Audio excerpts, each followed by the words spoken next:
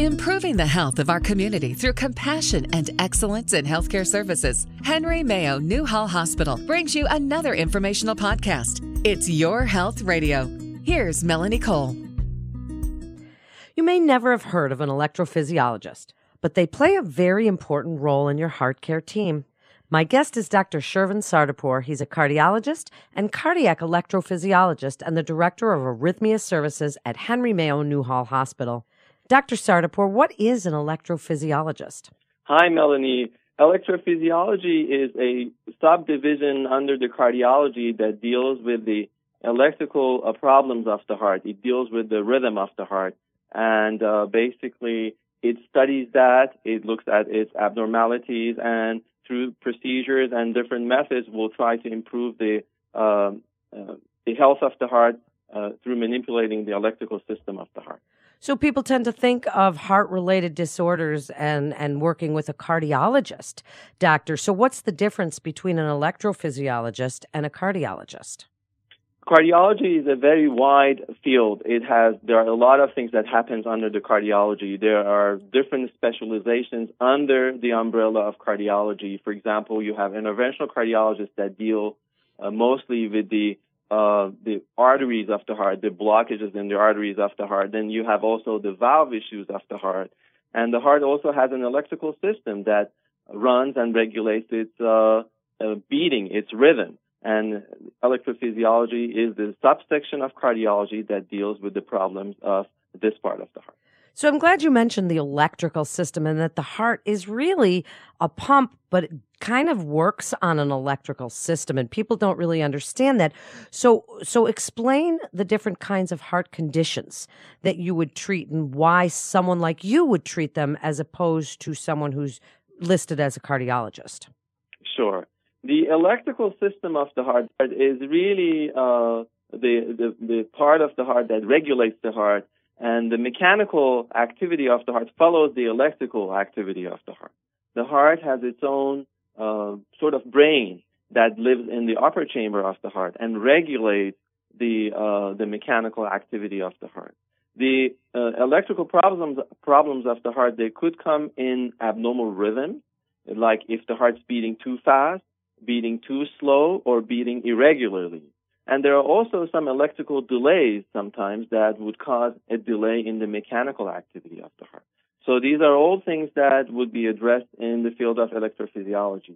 There are a lot of advancements in these fields, and frankly, the scope of it is such that it is hard for a cardiologist to be an expert in all those fields while they are taking care of the other problems that are in the field of cardiology.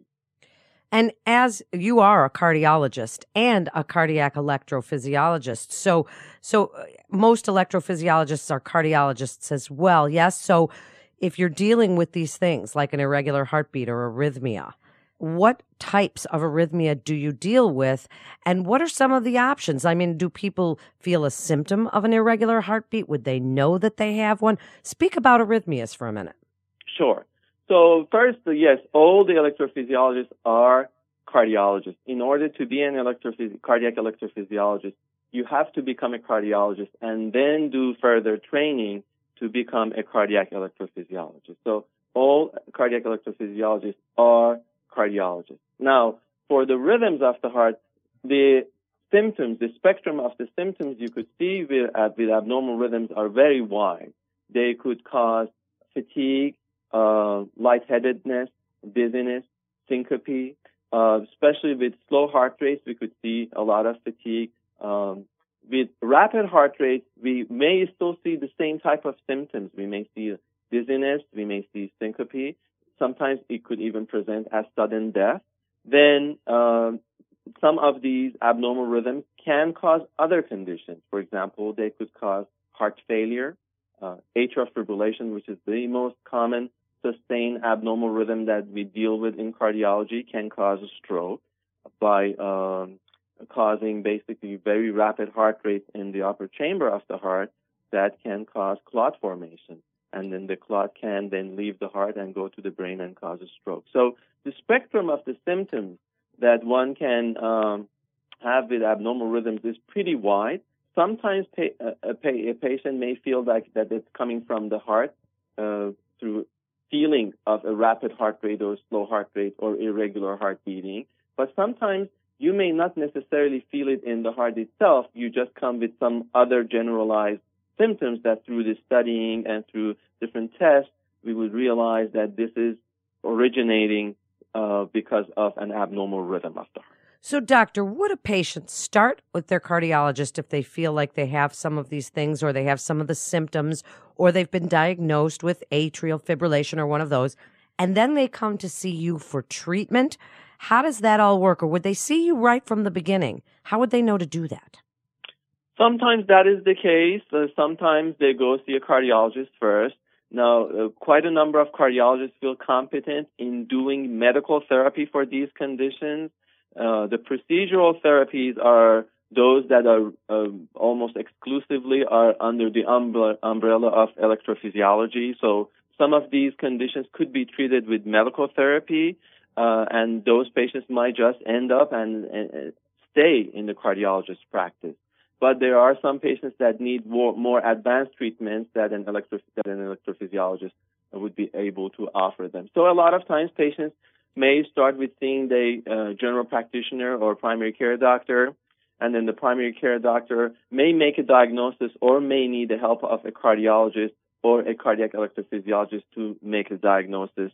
And eventually, if the patient needs specialized treatment, or if the patient feels like he or she wants to know about specialized treatments, then they will end up seeing a cardiac electrophysiologist. Every now and then also we see direct patients who come and find a cardiac electrophysiologist for conditions like atrial fibrillation or SVT, which is a rapid electrical activity, again, come from the upper chamber of the heart, that they will come and see an electrophysiologist directly. Thank you for clarifying that, doctor. So let's speak about some of the treatments that you and the procedures that you do, electrical cardioversion or catheter ablation. Explain just a few. Give us a broad overview of some of the treatments that you provide. Sure. The treatment options are, again, very wide because the rhythm abnormalities are really wide. So the slow heart rates, a lot of times we could treat them with a pacemaker, for example. Some of the rapid heart rates are such important rhythms, so life-threatening, that we would implant a defibrillator, for example. That's a device that monitors the rhythm of the heart, and if the heart goes into an abnormal rhythm that's life-threatening, it will shock the heart out of that rhythm. And then there are ablation procedures. These are the procedures that we go in the heart, we try to find the source of abnormal electrical activity and literally try to get rid of that abnormal tissue. We could burn it, we could freeze it. We have different ways of trying to get rid of that tissue, and by getting rid of the source of abnormal rhythm, regularize the rhythm of the heart. So really pretty wide range of treatment options. There are also different tests that we could do. There are some devices that we could implant just to look and monitor the rhythm of the heart to find the abnormalities of the heart. What would those devices be called? If people want to ask their doctor about some of these things and they have questions for their physician, what would a monitor like that, if someone wants to know about it, what is it called? Sure. There are some wearable monitors. We call them Holter monitor or 30-day monitor, but there are also implantable monitors that are called loop implants. And then as I mentioned, the devices that deal with the slow heart rate are called pacemakers. The devices that deal with the rapid heart rate are called defibrillators. Now, all defibrillators have built-in pacemakers in them nowadays. So if a patient has a defibrillator, they also do have a pacemaker built into that defibrillator. There are also devices called biventricular defibrillators. These are specialized devices that we use in a specific subset of patients who have heart failure.